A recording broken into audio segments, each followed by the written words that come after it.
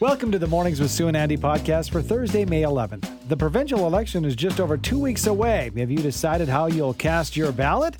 We get some insight as to what the latest polls have to say about Alberta's two main political parties and what we can expect to see on the campaign trail as we get closer to Election Day with Lori Williams, political scientist from Mount Royal University. Crime and safety have become major issues in Alberta and right across the country. So how will issues around public safety be reflected at the polls for the provincial election? We discuss with Kelly Sundberg, professor of economics, justice and policy studies at Mount Royal University. And finally, it's Vision Health Month. When's the last time you saw an optometrist? We catch up with Dr. Craig Meckelborg for details on a new survey about eye health, which indicates over 40% of Canadians rarely or never visit an optometrist. What is swaying voter sentiment ahead of the provincial election, now just 18 days out? Joining us to discuss the latest on the race and who is leading the pack, we are joined by MRU political scientist Lori Williams. Good morning to you. Thanks for joining us once again, Lori. Good morning, Andy. Well, you know, it's polls aplenty these days, and it's kind of hard to keep track, but that's where you come in. What are the polls telling us right now, Lori, as far as who's leading the race?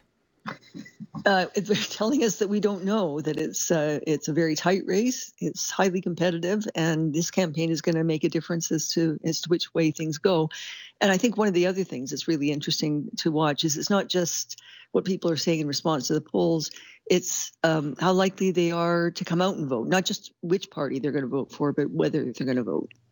Lori, we just had a conversation. We were talking about the Alberta Party and it not being yet, perhaps ever, an option, a viable third option for the people of Alberta. What is holding back the Alberta Party from truly being a contender in this race or races beyond?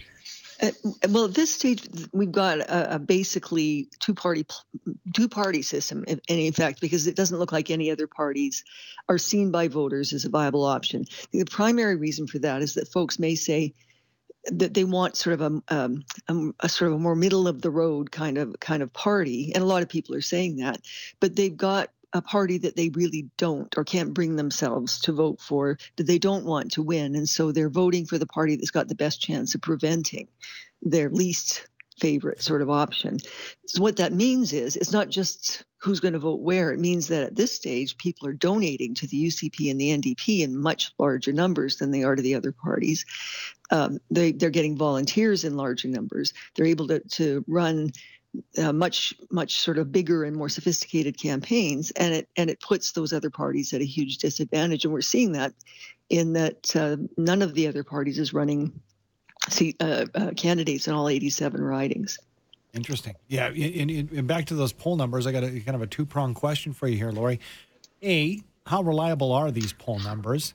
And the poll numbers we see are different than the ones that are commissioned by the parties themselves, right? So they probably know quite a bit about how they're doing internally, don't they? They do. And so sometimes, so first of all, with respect to the poll numbers, some of the polls are quite good.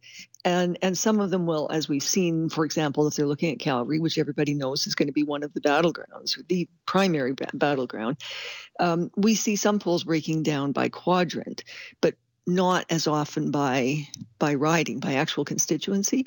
Whereas, of course, the parties are commissioning polls and have people outdoor knocking in each quadrant within a constituency, and they've got a much more granular look at what's going on. They've also got other sources of data that they're looking at, and they're targeting likely voters and trying to do that get out the vote campaign as well. So they probably have a better sense of sort of which way things are leaning at a given time. But it comes down to what people do on voting day. Do they come out and vote, and who do they vote for? But that do they come out and vote part is looking like it's a concern. Lori, we've had some controversial videos of UCP leader Danielle Smith surfacing of late. The latest one, I guess, would be one of her talking about selling Calgary hospitals. Is it fair, in your view, to judge Danielle Smith for the things that she said, 1, 2, 3 years ago before she became the UCP leader? This isn't. I do need to say this isn't like some of the stuff that came up about Jason Kenney when he was running, and people were pulling out material that was decades old. We're talking about things that she has said actually quite recently, in many cases, things she's written, columns, videos, and so forth. And it certainly raises questions about where she stands on some issues. And it does. It's a difficult thing. Who knows what the ultimate impact is going to be? Are people just saying, "Well, I've seen or heard that before, and I've already sort of baked that in to my calculation of who I'm going to vote for"? But it's not like, decades old material that is so far distant that you could really raise questions about whether it's genuine. These are things that were said relatively recently. And of course, they have both the volume and the recent dates on some of these mean that people are looking at them and asking questions, and I think legitimately so. Do you believe that the UCP caucus is happy with leader Danielle Smith at the helm, or is she moving the needle far enough away from the traditional conservative values that some of the core might not be too happy with her performance?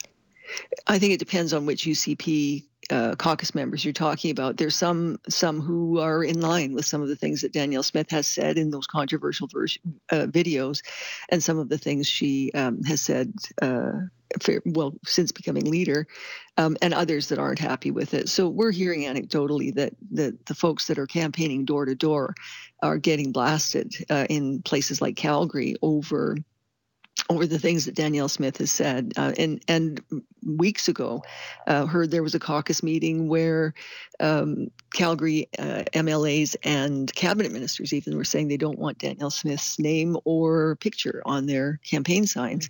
So in some areas, this is proving to be a problem at the doors, possibly a liability in the election. In other areas, it's an advantage.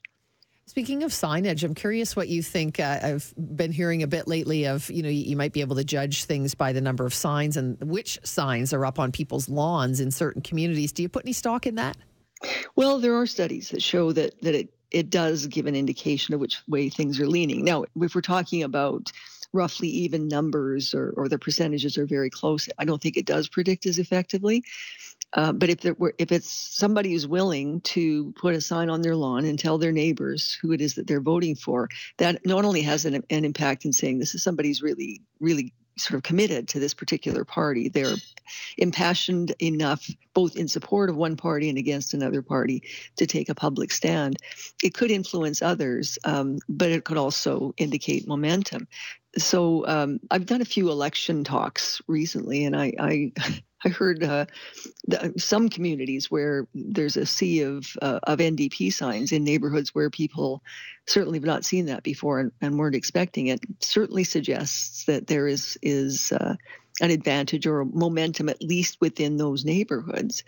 Whether it's enough to carry a constituency is the open question.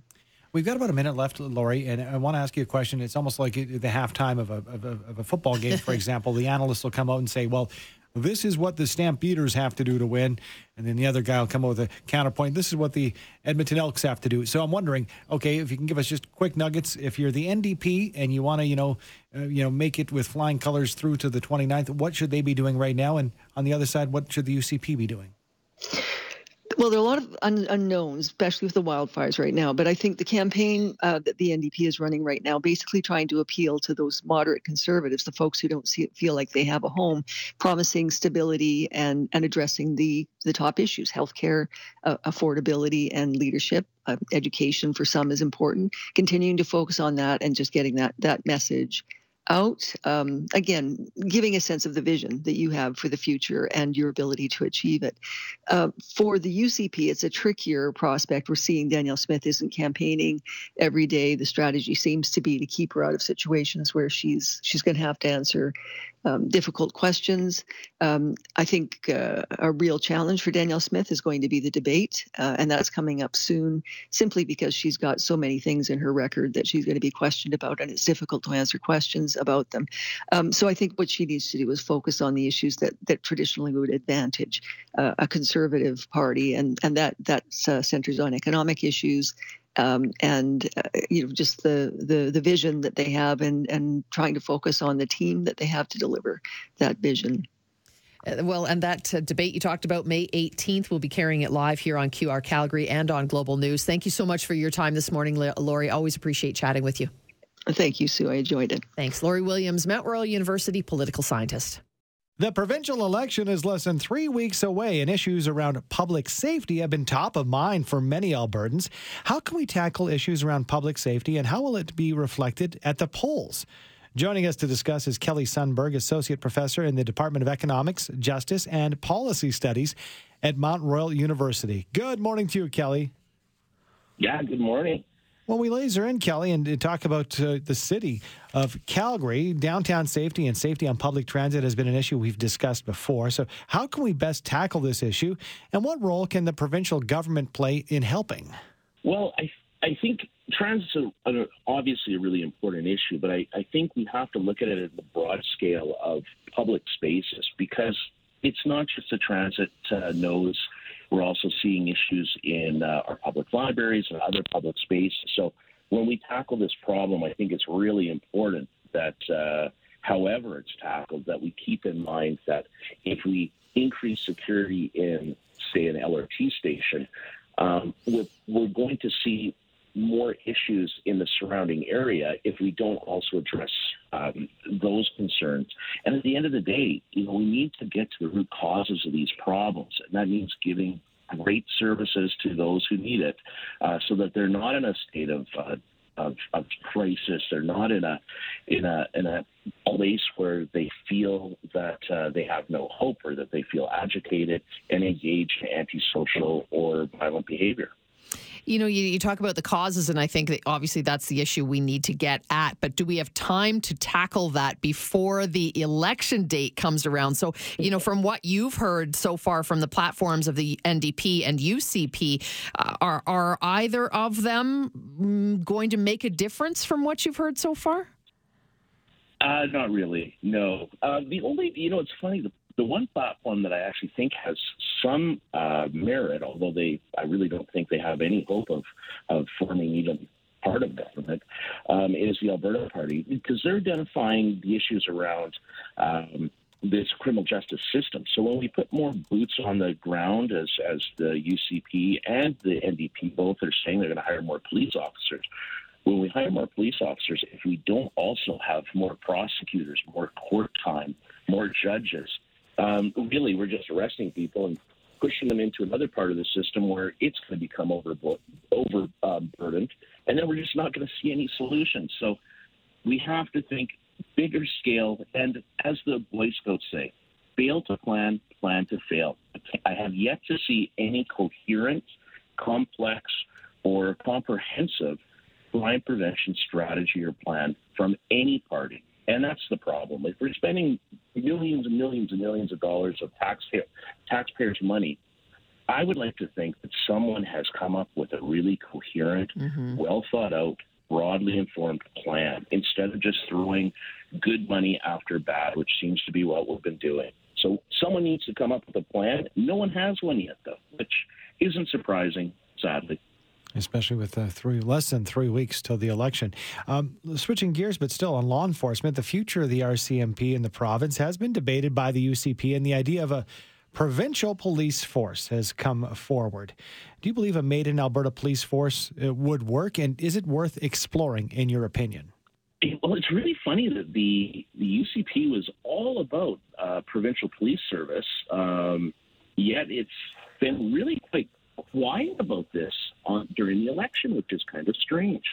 I think that the merits of the provincial police service are evident. I think that there's a lot of issues with the RCMP. We've seen the mass casualty report that recently came out, and several other reports. We've seen a number of concerns. I think policing in general needs to change across the board, not just the RCMP, but all police services in Canada. We have to break free of that 1829 model. We need to get into 2023 and understand that the society's changed since the original model of consent by policing has come about. Yeah, I don't know. I think that again, it's very opaque. No one's really saying. The NDP seems to be saying we're going to keep the RCMP simply because the UCP is promoting a provincial service. Provincial service, but it's being proposed by the UCP, does make sense. I'm guessing it's going to be the Alberta Sheriffs. That's what I think. I think it's going to be the sheriffs that turn into the provincial police. Yeah, and speaking of, we've talked about sheriffs and deploying them in the cities of Calgary and Edmonton proper to try and help with the rise in violent crime, particularly on transit, etc. Has that been successful, and is that why you think maybe the sheriffs will transition into being this provincial force? Well, there's not enough data to determine if it's been successful or not.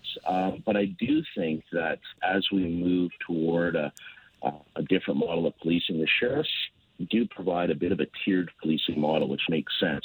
But then again, all policing, again, needs to change, not just the Calgary Police or Edmonton Police, but all policing services. We really need to start demanding that police officers, like other professionals, have the education and training. So, for instance, investigators who engaged in cybercrime, which is the fastest growing, most impactful crime on many Canadians, those who are investigating cybercrime, I've yet to meet anyone who has a background in computer science or who actually has a degree or any formal training in cybercrime. It's just that they were promoted to become a detective and now they're a cybercrime investigator.